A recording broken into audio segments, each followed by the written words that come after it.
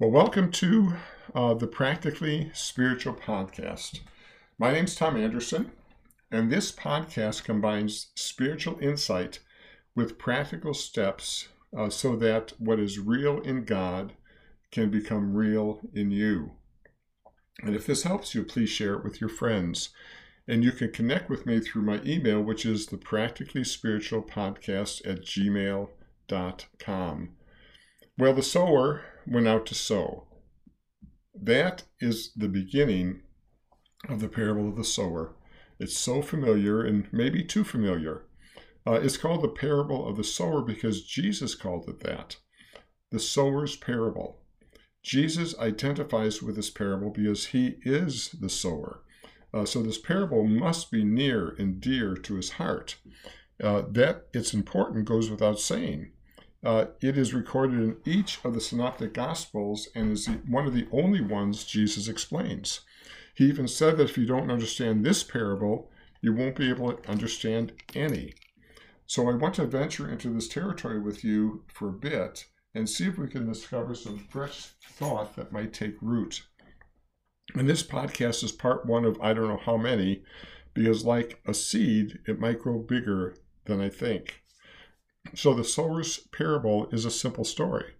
Let me read Mark's version because Matthew and Luke, as they wrote their Gospels, used Mark as a source. There's some differences between the stories, between the Gospels, and they only flavor our understanding, but the story's the same. So Mark wrote, "Look and listen.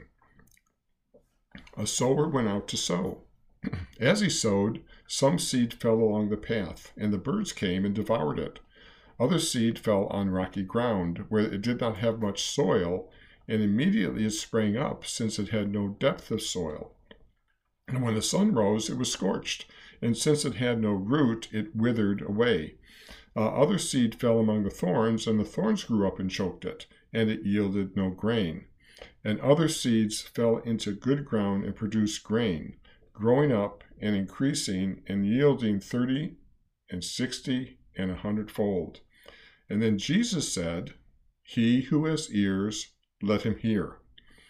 While this is called the parable of the sower, it can just as easily be called the parable of the seed or the parable of the soil, because the story has three main characters which are dependent on each other: the sower, the seed, and the soil.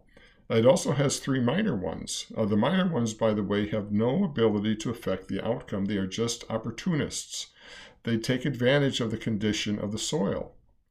So the only variable that affects the outcome is the soil, because the sower is always sowing and the seed is always bursting with potentiality. And I'm going to talk briefly in this podcast about the sower and the seed before we begin to look at the soil. So Jesus is the sower. He is always sowing. He never runs out of seed. He's always hopeful. Can you just see him just there sowing seed? This should give you a very different picture of Jesus and his ministry and a very different perception of yourself.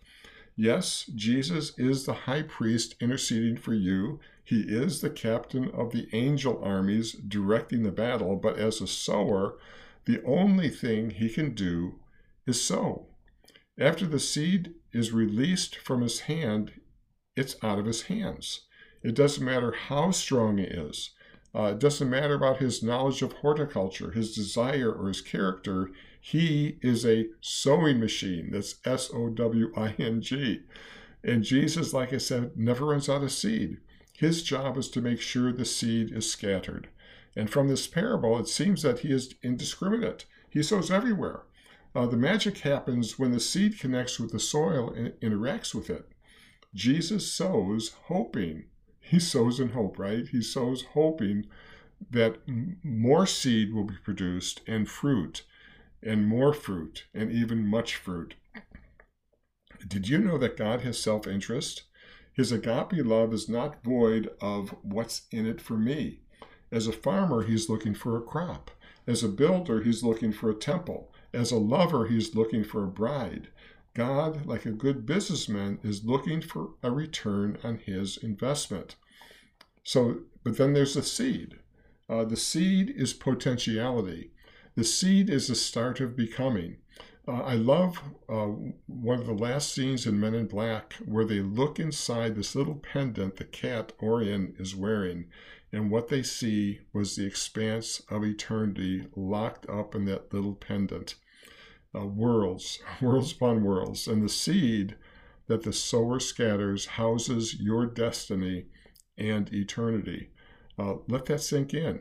How precious the seed must be. And how many seeds do you think are in a seed? Well, let's just ask an apple tree. A mature tree will produce 600 plus apples each year. Each apple has 5 to 8 seeds, so do the math. That's 3,000, 4,000, 5,000 seeds a year. That's a bit more than 100%, don't you think? That is the potentiality of the seed sown in you. The seed stores its own power. Within it, life is pulsing, waiting for the right conditions to be released. And what it becomes is written in its DNA. And when it grows, what it becomes is vastly different and so much greater than what is sown. That is the nature of the seed that's sown in you. Now, I'm not discounting your intrinsic value, but this parable seems to say that your value is determined by the number of seeds which are allowed to grow and mature. So what is a seed? Well, Jesus helps us with that. He said that the seed is the word. There you go. The seed is a word. A word is an outward expression of inward thoughts and feelings. That is why Jesus ends this parable with, whoever has ears to hear, let him hear. There's no problem with God speaking. He speaks all the time. The issue is with you and me tuning our ears to hear, for he speaks in the wind and the rain. He speaks when the sun comes up. The word is distilled in the dew. He speaks to you through others. His heart toward you is hidden in the word, and he speaks through the word. And at times he will even whisper directly to you. So the next time I'm going to talk about different soils, as Jesus said, each soil is a person type. But that person type, each of those person types is you. For you to mature to fruitfulness, you're going to have to go through each stage, the path stage, the rock stage, the thorn stage. And I think you'll find it encouraging and helpful. But for today, let's take stock and ask ourselves if we are really hearing. Are you training your heart to discern God's voice? Jesus heard his father's voice in his mom and dad. At 12, he heard his father's voice in his father's house. He heard God speaking as he considered the house that fell over because the wind blew, and when he looked at the tares and the wheats. Jesus felt the Spirit pointing to him when he considered scriptures. There's a New Age term called mindfulness. It's the practice of being in the moment. Well, this discipline has really been usurped from Christianity, from Jesus. A monk called Brother Lawrence in the 1600s spent his life doing menial chores at the monastery. But it was there in the middle of pots and pans, in the middle of brooms and dustpans, that he discovered God's voice.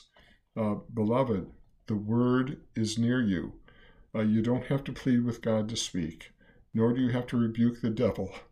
The word is near you, even in your mouth. Quite possibly, Jesus in you is the best sower of seed in your life. So start speaking God's word to yourself. I think you will find yourself cooperating with God in the way you haven't to this point. You'll find yourself encouraged, growing in faith, and growing in the fruits of righteousness. You are the best sower of seed that you will ever have. So let's pray. So, Father, I just thank you, O God, for this story that Jesus said, and that he gave us a direction to turn our hearts, Lord. And God, we just want to have ears to hear. God, give me ears to hear, Lord Jesus. And Father, I pray for each one that's hearing this, that you'd give them ears to hear. And we just pray this in Jesus' name. Amen.